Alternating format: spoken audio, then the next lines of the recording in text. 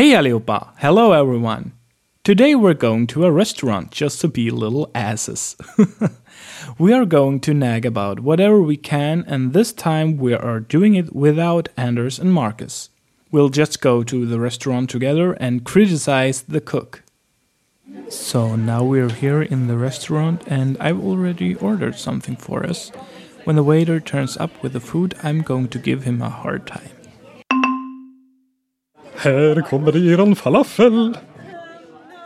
Ursäkta, mina köttbullar saknar ju kött. Ja, men det är inga köttbullar utan falafel.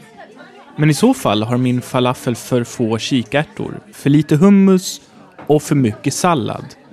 Dessutom är såsen för salt, smakar dåligt och så är den ju kall. Jag ska framföra din kritik till kocken.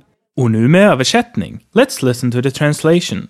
Här kommer eran falafel. Here is your falafel. Ursäkta, mina köttbullar saknar ju kött. Excuse me, but my meatballs don't have any meat. Ja, men det är inga köttbullar utan falafel.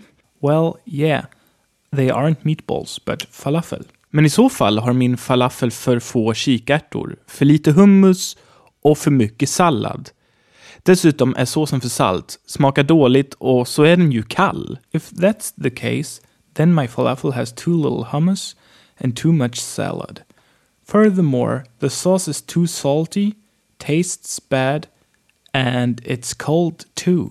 Jag ska framföra din kritik till kocken. I'll pass your critique to our chef. As you can hear in the dialogue, there are a bunch of constructions you can use. Firstly, of course, we've got ursäkta for sorry or excuse me.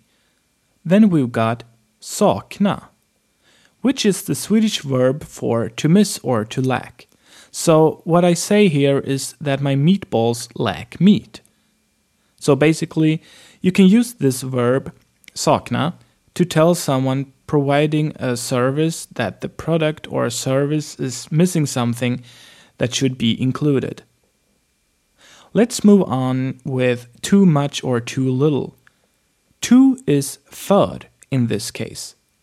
When something's too cold or too big, too boring or too soft, we use för plus the adjective in question. Here we had för få and för lite, too few and too little.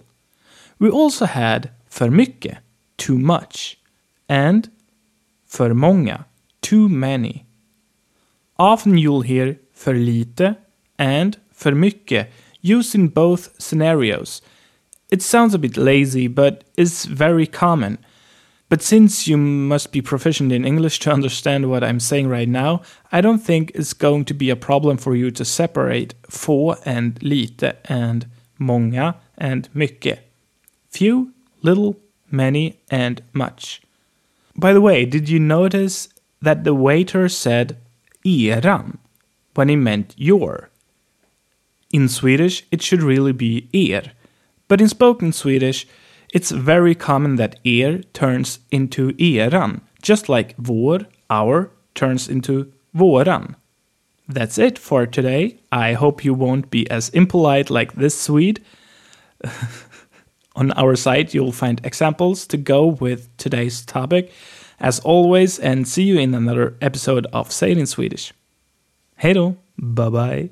Remember to stop by sayitinswedish.com for additional interactive material for this lesson, videos and more awesome resources for learning Swedish, and become a part of the Say It in Swedish community.